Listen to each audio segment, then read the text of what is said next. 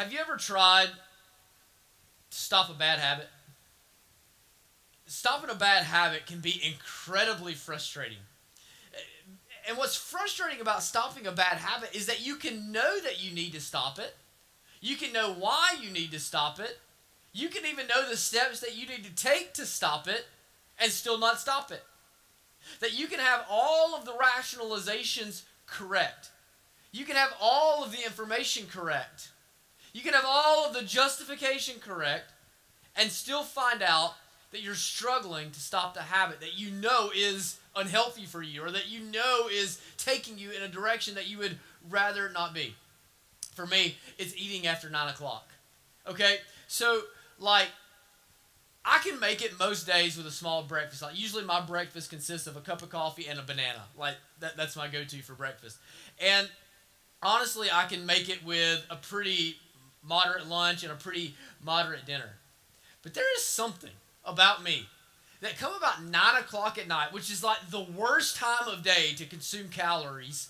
There's something about me. I'm ravenous. I can't eat enough. I usually settle for hummus and maybe some carrots or wheat thins or whatever. But honestly, if I had the resources and I believed that I could handle it, I would eat a T-bone steak and potato every night at 9 o'clock. I'm ravenous.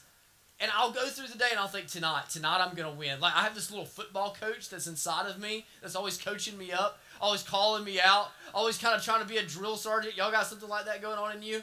And so I've got this football coach that's internal, and he's always telling me what a moron I am and what a loser I am, that I'm going to get hungry again, but this day I'm going to be better. This day I'm going to do different. This day my willpower is going to be stronger. And then come 9 o'clock, I'm so hungry. I just want to eat. I just want to consume. And I know that it's going to disrupt my sleep patterns. I know that it's going to cause weight gain. I know that it's going to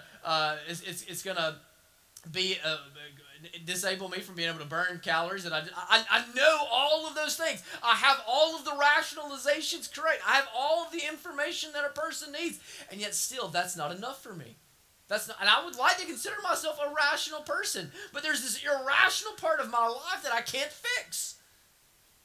I've talked with enough people that have tried to quit smoking, and enough people that have tried to stop watching so much TV, enough people that want to wake up earlier and read their Bibles, that I know that I'm not the only one that struggles with this.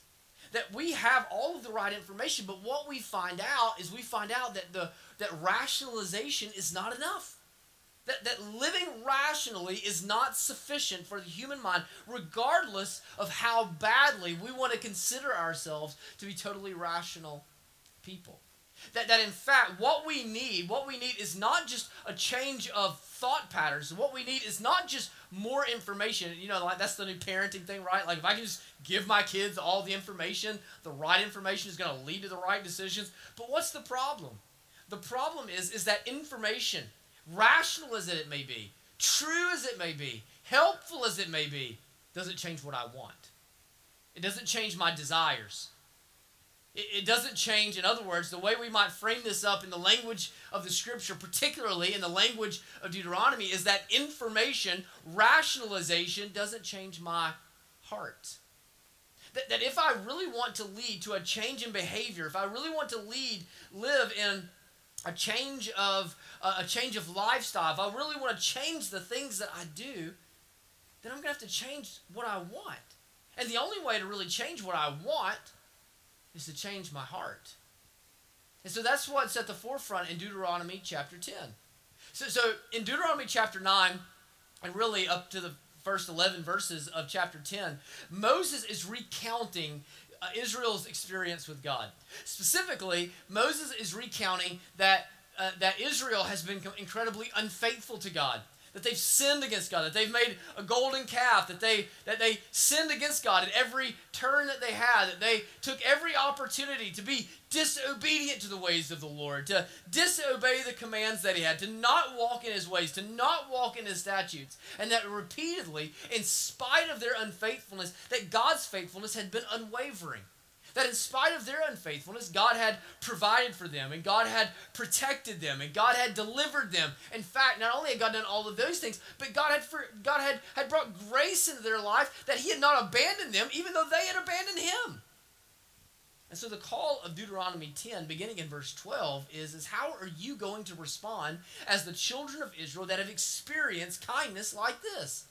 How are you going to respond when you have received a love so great, when you have seen a God so powerful, when you have witnessed a covenant that has been so gracious and merciful and totally one-sided? And I think that what you could really see Moses doing is he's unpacking what it means for Israel to live in relationship with their God. What it means that they would have this wonderful, powerful, benevolent, kind, gracious, merciful God, that they would be so unfaithful, so far short of his glory, so far short of his honor, so far short of his name, and how you can bring those things together in a relationship. And I think that helps us see the same thing. How God lives in relationship with his people. How God lived in relationship with his people in Deuteronomy is no different than how God lives in relationship with his people today. So what I want to do is I want to see three things about what it looks like to live in relationship with God. The first thing that I want you to see is that he requires us entirely. I use the word require because the Bible uses the word require. Let's look at verse 12 together. It says, "And now, Israel, what does the Lord your God require of you? But to fear the Lord your God, to walk in all his ways, to love him, to serve the Lord your God with all your heart and with all your soul." And I love the way that it frames it up here. It frames it up as though this is the only rational response. Having experienced the kindness of God, having received the goodness of God, having been forgiven by God and delivered by God and provided for by God, having done all of that, well, but what does the Lord of your God require of you except that you fear him, that you walk in his ways, that you love him? But what we have to understand is that God does have requirements of us if we're going to live in relationship with him. He has requirements of us. He has his conditions that we are responsible to living up to in our side of the relationship to God. And it's a side that we can see Israel continually failing miserably at, and probably, if you're honest, it's conditions that you and I are failing miserably at. The first two things that I really want to point out is that, and this is really what the whole passage focuses around, are two attitudes of the heart. Two attitudes of the heart. First, you'll notice the attitude one is to fear the Lord your God. To fear the Lord your God. So when we talk about fearing the Lord, that's really abstract to most of us. That's really confusing to most of us. We don't often want to think about our relationship with God as being a relationship of fear. So what's he talking about? He's talking about reverence. It's talking about having an awe of the Lord, having a wonder to the Lord. It's to recognize, in other words, that there is no one greater than the Lord, that there is no one beyond the Lord, there is no one mightier than the Lord, there is no one more worthy of your allegiance than the Lord, there is no one else ultimately that you are answerable to and accountable to except the Lord. It's to recognize that if you take the vastness of the galaxies, if you take the power of 1,000 hurricanes, if you take all of the sovereignty and the ferocity of the mightiest militaries, that in the Lord, all of this vastness and all of this might and all of this ferocity is consolidated into a single person. And it's to provoke you so that in his presence there would be trembling. So that in his presence you would recognize that there is no one greater, so that in your life you wouldn't be tempted to elevate other things and other parts of creation and other desires to the throne of your heart where only the Lord is worthy to come, and to recognize that one day, every single one of you will give an account of your life to him. There's a second heart attitude that it calls us to, and that is to love. To love. And when we think about love, we're thinking about our affections for God, our desires for God, our devotion for God, our passion for God, our energy for God, our zeal for God. It's to recognize if the fear of the Lord is to recognize the vastness, the ferocity of the Lord, then our love for God is the recognition of how wonderful he is, how desirable he is, how kind he is, how merciful and gracious it is. To love the Lord is to desire to be with him wherever he is. It's to desire to go with him wherever he goes. It's the desire to do for him whatever you know would please him, because you have found your pleasure in him. You have found your desire in him. You have found refuge in him. And finding pleasure and desire and refuge, you want to go and hide yourself in him. But now here's what I want you to see, and this is what I think is the main point, is that if you take these two attitudes, what we should not see them as is we should not see them as being competing attitudes. I think that's how we would typically think of fear and love. We would think fear and love would compete with one another, that I can't love what I fear or fear what I love, that these would be contrasting attitudes.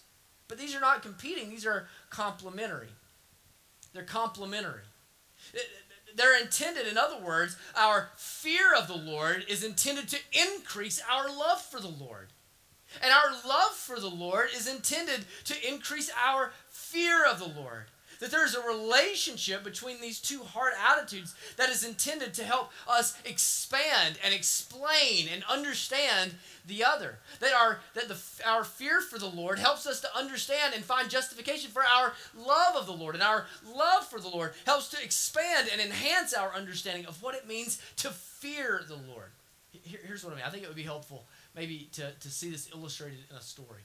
Okay, so I can remember a couple of different stories growing up. One of the things that sticks out in my mind is I can remember this one day. My dad was building a dog pen out back.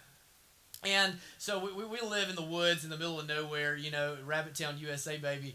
And he was taking the post hole diggers, and I was out there, not really doing anything, but my dad didn't have his shirt on, and I didn't have my shirt on, and we were just being men together, I was probably 7 or 8, maybe about Gracie's age. And I can remember at one point my dad takes the post hole diggers and he sinks them into the ground, and he picks up and realizes that he's dug up a yellow jacket's nest. All right, and so immediately my dad starts getting stung, and he's running, and I'm disoriented. I'm not really even sure what's going on, but my dad, he's running, and he picks me up, and in one arm he's running with me like a football, right?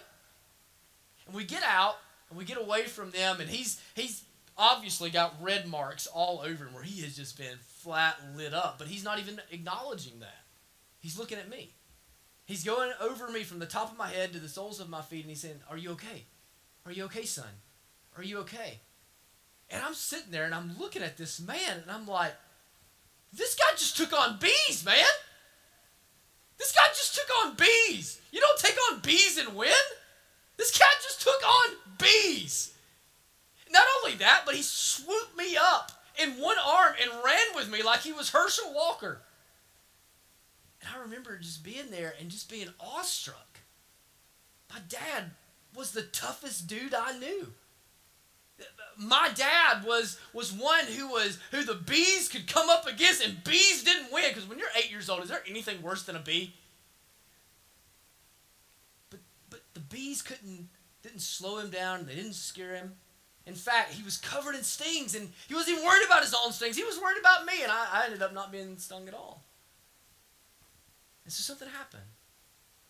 In a moment, I realized two things. First of all, my dad was tough. My dad was ferocious. My dad could go against things that I couldn't even conceive of, and my dad could come out and he could win. He could show that it would not take him down, that it would not slow him down. But as ferocious as he was, as much as I was in awe of that, as much as it caused me to realize that my dad was not one to be trifled with, as much as it caused me to realize that my dad was far tougher than I realized, far stronger than I could conceive of, at the same time, I realized, but he was for me. He was in my corner. All of this strength and all of this might and all of this toughness and all of this ferocity was on my side. This was my dad. And so on one hand, my awe and my reverence for my dad was elevated. But as my awe and reverence for my dad was elevated, so was my passion for him, so was my love for him, so was my admiration for him, so was my affection for him.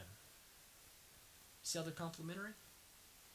See how they're complementary? I can think of another instance with my dad. My dad used to be a volunteer fireman and my mom worked second shift. And so Jordan, my middle sister, and I, we would stay with my dad while my mom worked. And so if my dad was going to do any kind of activities, he pretty much just had to take us along for the ride with him, and we were usually happy to go because, we didn't get out of the house a whole lot, so getting out of the house was pretty awesome. And I remember he had like a meeting at the volunteer fire department, and nobody else had their kids with him, bless his heart. Like having kids now, I realize how, challenging that must have been. But none of the other men are there. All the other men are getting away from their families. All the other men are getting away from their kids. And there's my dad, and he's coming to do his duty, but he's showing up, and he's got these 2 kids with him, and we're sitting there, and we're listening. And I can remember that one of the other men there made kind of a wisecrack or a snide remark about my dad's kids, about us, about him bringing us, and I thought, man, dang, don't come after my dad. And you know what my dad did? He stood up. He got eyeball to eyeball with that man. And he said, I'll let you talk about a lot of things. You can say whatever you want to say about me. You can say whatever you want to say about but you will never speak about my children. And I went, whoa. That's right, it's my daddy. You know what I'm saying? And I realized that my dad would not stand for injustice. I realized that my dad would not stand for someone to come up against those that are vulnerable. I realized that my dad would not let it be okay that you would come and speak against the ones that he loved so devotedly and served so sacrificially. It was not going to happen. And I saw him, and I knew in an instant that if I was unjust, if I spoke in a way that compromised my integrity, I would face the same judgment. I would have the same conversation with him. And so my reverence for him, my awe of him, my wonder for him was increased. But then there he was, and he was standing in front of me.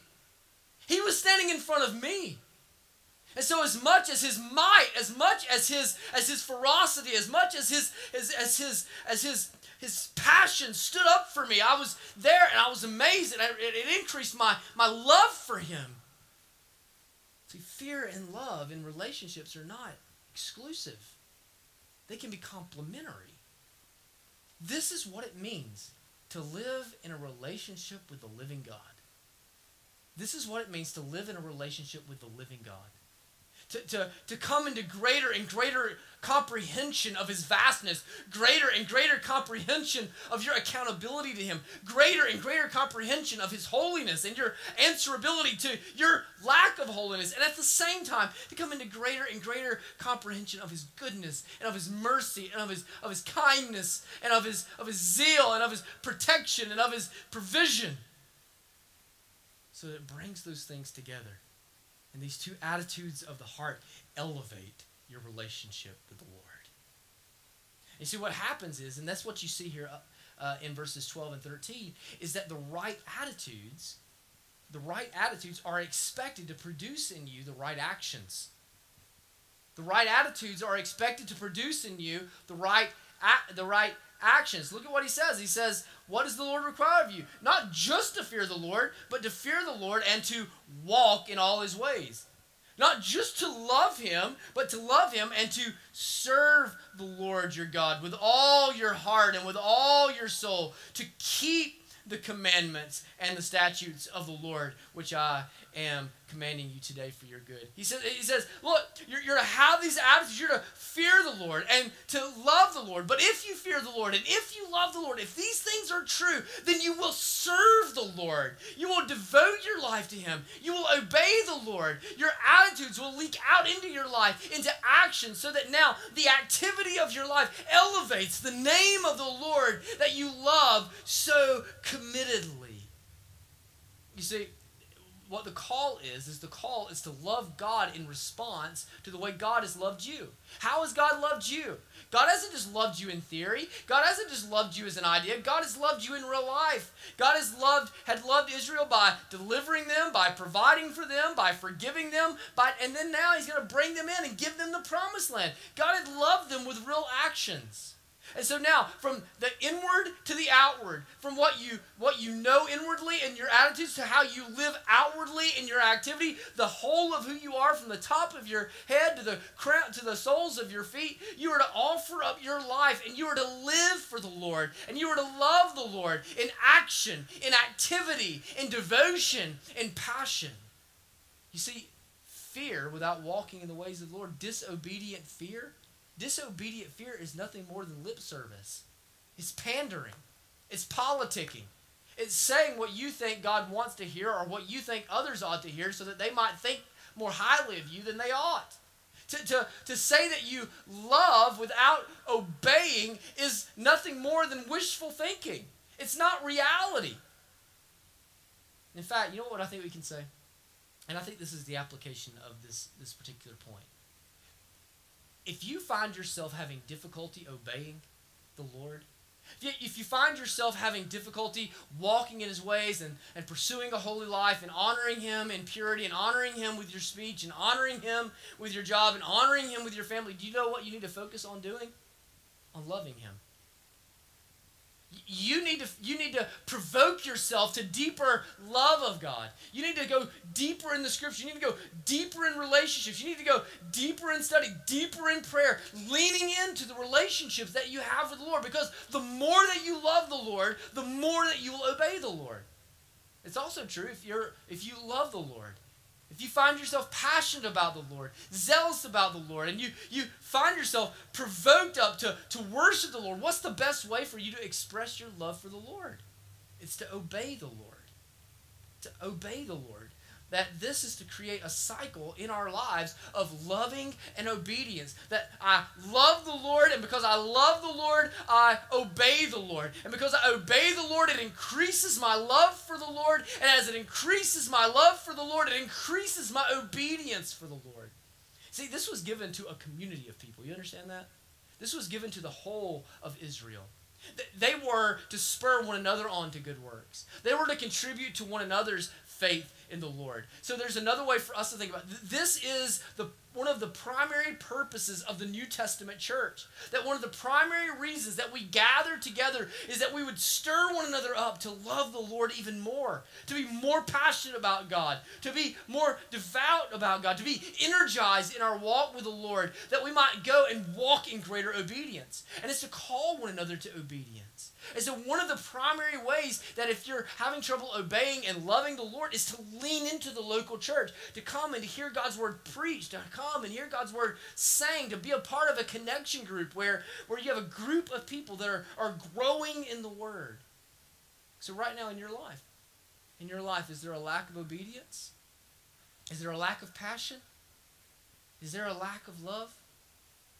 Because in your relationship with the living God, this is required of you. This is required of you. That brings us to the second part of a relationship with God, and that is that he loves us freely. He loves us freely. Look at what it says there in verse 14. I think this is so cool. Behold, to the Lord your God belong heaven and the heaven of heavens, the earth with all that is in it. You know what that verse is talking about? The verse is talking about the freedom of God. The freedom of God. That God is actually free. God is entirely free. He owns everything. In fact, if you look at verse 17 there, it says that he is the God of gods. He is the Lord of lords. He is the ruler of all peoples. He is the sovereign above every sovereign. That there is nothing that he doesn't own. He owns the heaven, and he owns the heaven of heavens, and then he owns the earth, and he owns all that is in the earth. Y'all, I think that pretty much covers it, right? The human pursuit has been for freedom. The human pursuit has been for our autonomy from the beginning. We like the illusion that we are the ones that are in control of our lives. You go all the way back to Adam and Eve. Why was it that they were tempted to eat the fruit? It was that they might be free from God. That they would have the knowledge that God has. That they would have the position that God has. That they would have the freedom that only God has. Why is it that we're tempted to overwork? We're tempted to overwork because we think it'll raise our standing in our boss's eyes, or it'll increase our financial position. In other words, we do it so that we might have freedom. Why is it that we're tempted to be lazy? We're tempted to be lazy because we want to do what we want to do. In other words, our laziness is rooted in our desire for freedom. Why is it that we might struggle with alcoholism? You know what alcoholism? Alcoholism is it's a pursuit of freedom. It's a pursuit to leave behind our circumstances and to leave behind our difficulties and to escape from this life into another life, to escape from being this person and to become another person. So what is it? It's a pursuit of freedom. If you look at all the desires in your life, in fact, if you look at all the sins in your life and all the things that you battle and struggle with, I bet that you could say that you could melt all of them down to some form of a pursuit of freedom. Except, are we actually free? Are we actually free? So I think there's some questions that you can ask to determine the level of your freedom. First of all, do you need anything? Do you need anything? You know the truth about us? Regardless of what we think, regardless of what we say, we got serious needs. You have the freedom to quit your job. But guess what? You're going to need another one. You're going to need another one because you got to have food to eat. You got to have a house to live in. You got to be able to provide for your family and provide for yourself. Or otherwise, you're going to live a life that is beneath what you are desiring to live. So you actually don't have freedom because you have great need in your life. Another question that you can ask is, can you be forced to do things? Can you be forced to do things? Someone who is free can't be forced to do anything. Someone who is totally free, there's no threat that you can hold over them. There's no way to extort them. There's no way to manipulate them. Well, I guarantee you that you, with the needs that you have, you with the weaknesses that you have, you with the fears that you have, you with the trepidations that you have, you with the anxieties that you have, you could be forced to do any number of things. You can be forced to do things that you can't even conceive of, right? Lastly, are you accountable to anyone? Are you accountable to anyone? See, all of us are accountable to someone, aren't we? All of us are. Now, if you were free, you would answer to no one. If you were free, there's no one that would hold any authority over your life. But the truth is that all of us who are living and functioning as human beings in a society have bosses that we answer to. We have a government that we answer to.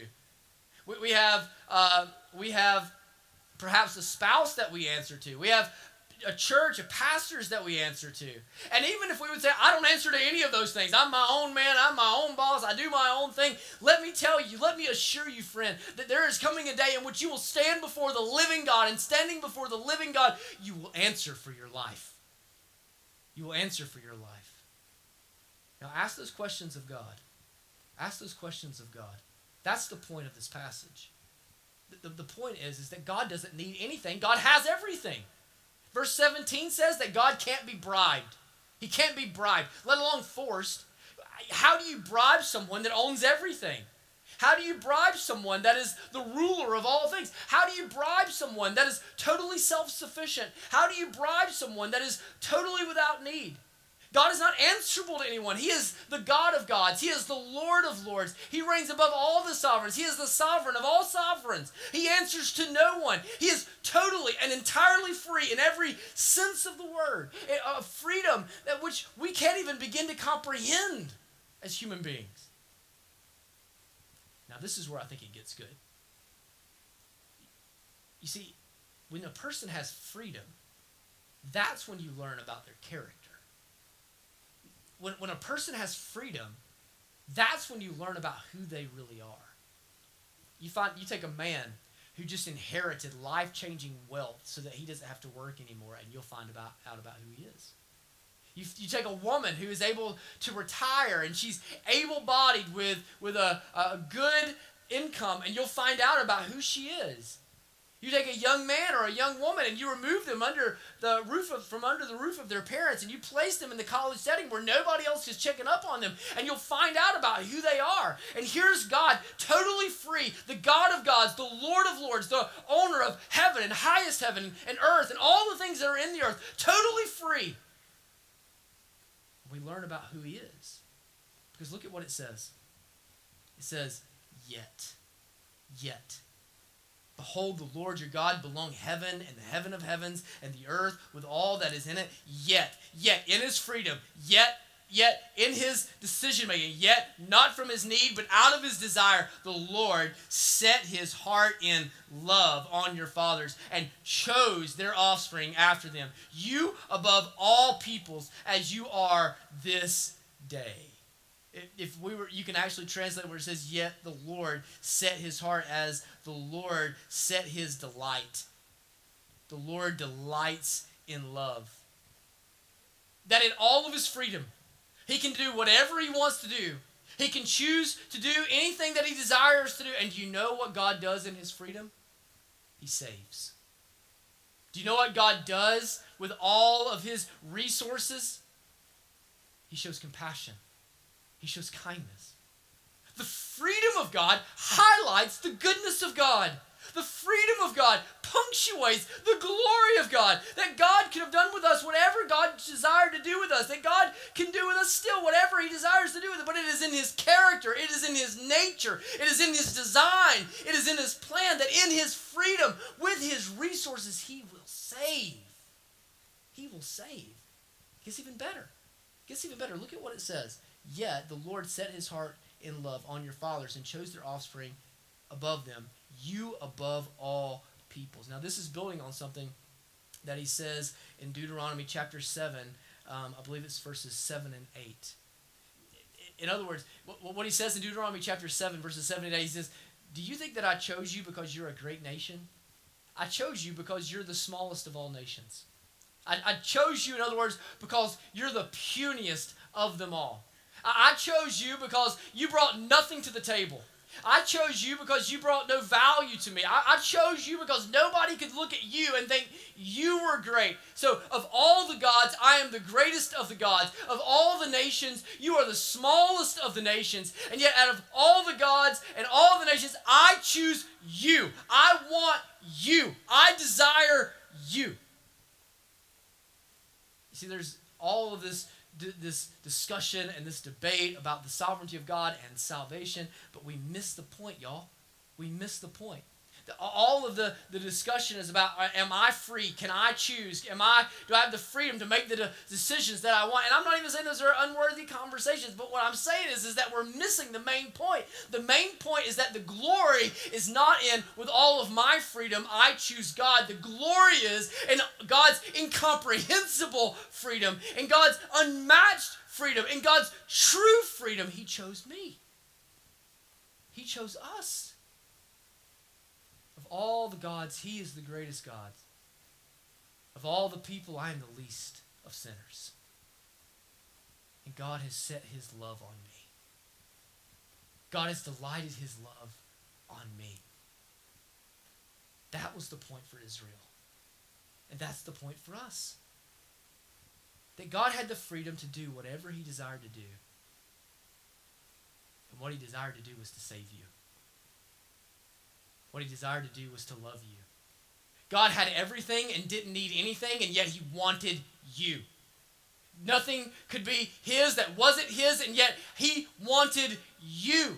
This is to be the defining identity of the children of God. They were to go into the promised land and say, I can face any enemy. I can face any army. I can face any nation. I can face any hardship. I can receive all of the gifts that God has given to me because our God has defined my reality, not by the weakness of myself, not by the weakness of my flesh, not by the puniness of our nation, but by the might of his name, by the glory of his name. He stands with me. He goes before me. He is my God, and we are his people. And that's your identity. That's your identity. That's why you can face whatever this world throws at you. That's why you can face whatever they're doing to you at school. That's why you can face whatever you're facing at work. That's why you can go to work and not be sure of your job and still not live anxious and worried because you have a new identity in God. He has chosen you as a son or as a daughter. Of all the gods, he is the greatest God. Of all the people, you are the smallest people, but God has set his love on you. He is delighted to love you, and now he stands behind you. He goes before you, and he is yours. So now the question is, how will we respond? How will we respond to the requirements of God? And how will we respond to the free love of God, right? How will we respond to the requirements of God, and how will we respond to the freely given love of God? And by the way, brothers and sisters, do you see here the presentation of the gospel in Deuteronomy chapter 10? Do you see the presentation of the gospel right here? Now, the way that we typically respond is totally irrational. Look at what he says. He says, circumcise, therefore, the foreskin of your heart, and be no longer stubborn. Be no longer stubborn. That means that right now what I see in you is stubbornness. There's actually an image right there of an ox or of a donkey, and it's muzzled, and the farmer is trying to plow his field, but every time the farmer tries to take the ox this way, the ox wants to go that way, and it's always fighting against the way of the farmer and resisting the farmer and trying to go its own way. And it's natural for us to respond to God this way, but it's totally irrational. It makes no sense. That we have a God that has shown us such love. We have a God that is so fearsome, so worthy of our love. And we see all of that, and our response is that, no, I think I'll keep walking uphill. No, I think I'll keep trying to figure this out my own way. No, I think I'll keep trying to swim upstream. I know what you want, Lord, but I'm going to follow my own heart. I'm going to follow my heart. Following my heart makes me happy. I know that, Lord, you are the God of gods and the Lord of all lords. But, Lord, I want to be in control of my life. I want to assert my independence. I want to assert my own freedom. I want to do all of that for me. And so you know what we do? We pull against the Lord. We pull against the Lord. We stiffen our necks and we pull against the Lord. And we wear ourselves out. We become overwhelmed. And we become anxious because we're trying to be strong enough to go our own way and to do our own thing and to match our own strength. We're trying to figure this out all on our own. And this is exactly the kind of stubbornness that Jesus is offering you rest from in Matthew chapter 11 when he says, come to me, all you who are weary and heavy laden, and I will give you rest. My yoke is easy, and my burden is light. That it's not like the world where you're always upstream, always walking uphill. No, you yoke yourself to me and I will provide the strength. You yoke yourself to me and I will provide the relief. You yoke yourself to me and it's the only rational response. See, what's rational is to take your heart and to offer it to the Lord. That's what he means by circumcising the foreskin of your heart. It means the circumcision for the people of God was to mark them. It was to set them aside as the people of God, as those that were the recipients of the kindness of God, recipients of the covenant with God. And so it was the idea of cutting away the waste that you might be offered entirely, totally to the Lord. And so what he's saying is, no, I'm not concerned so much with externals. I'm not just concerned with behavior. I'm not just concerned with what you do. I'm concerned with who you are. That what I'm looking for is all of your heart and all of your mind and all of your soul and all of your strength. That what I'm looking for is not just a body that is set aside for me. What I'm looking for is a heart that is set aside for me. A heart that is given over to me. Now the hard part about that is it's impossible. It's impossible. So the other way was natural but irrational. This way is rational but impossible. Because go ahead, you circumcise your heart. Do it. I'll sit here and wait. I'll hang out for a minute while you circumcise your hearts. While you take and you cut away all the stuff that is self. While you cut away all the things that are evil. While you perform heart surgery on yourself, I'll hang out and wait for a minute. But you see, it was impossible. It was not, you were not capable of circumcising your heart and offering it up to the Lord. This passage is calling for something that only the Spirit of God can do.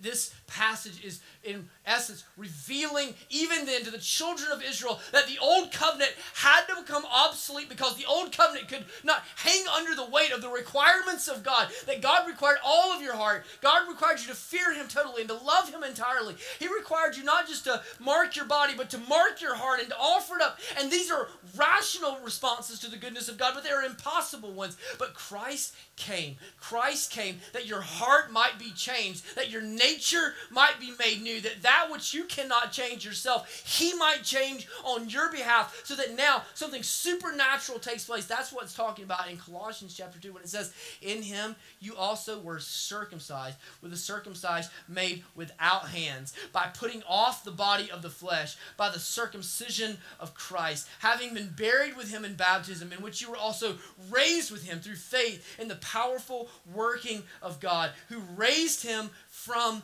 the dead. Now, what is rational has become reality, because that which is rational to respond to God has been worked in you through the Spirit of God, so that now you are able to do that which you ordinarily can't do, and that is to give all of your heart, all of your life, down on the altar for the Lord Jesus Christ. You know what? Over the last few weeks, so many of you have told me that God has been working on your heart and working in your life and dealing with you. I bet that some of you are even now thinking of how the Lord has been drawing you to salvation, how you know that you have not been saved, you have not responded to the Lord, and you can sense in you the Lord calling you to give him all of your life. For some of you, the Lord has been calling you to go and to repent of sins, that you've had these areas in your life of unfaithfulness, and they're committed unfaithfulness, and they're patterns of unfaithfulness, and the Lord is calling you to come and to lay those things down before him. For some of you, the Lord is calling you to take new steps in ministry and to begin serving him with new fervor and pursuing him with greater passion to go and to glorify him in new ways. And here's what I want you to see, brothers and sisters. Here's what I want you to see. If you sense the Lord stirring in you, if the Lord is drawing you to salvation, if the Lord is convicting you of sin, if the Lord is calling you forward in ministry, that is miraculous. That is miraculous. That is a miraculous work of the living God. Fear him, love him, obey him, submit to him. Come, walk in the love that he has offered to you, but don't go another second apart from what he is calling you to do. It is no small work. It is no small thing that the Spirit of the living God would work in your life, in your heart. The question is, as the Spirit responds, as the Spirit moves, how will you respond? How will you respond? Will you continue to do that which is irrational in your own stubbornness? Or will you come and submit and surrender to the work of the Spirit of God in your life and do that which is supernatural and totally rational? Let's pray to the Lord together this morning. Thank you for watching or listening to one of our sermons. We would love to have the opportunity to connect with you one-on-one. We are not a perfect church, but we are a joyful church, and we want to help you increase your joy in Christ. We would love for you to come and worship with us one day soon. You'll be able to find information about our worship services, about who we are, what we believe, what we do, and what we're hoping to accomplish on our website at ironcity.org. And we would invite you to go and to check out all the information there. We look forward to seeing you soon.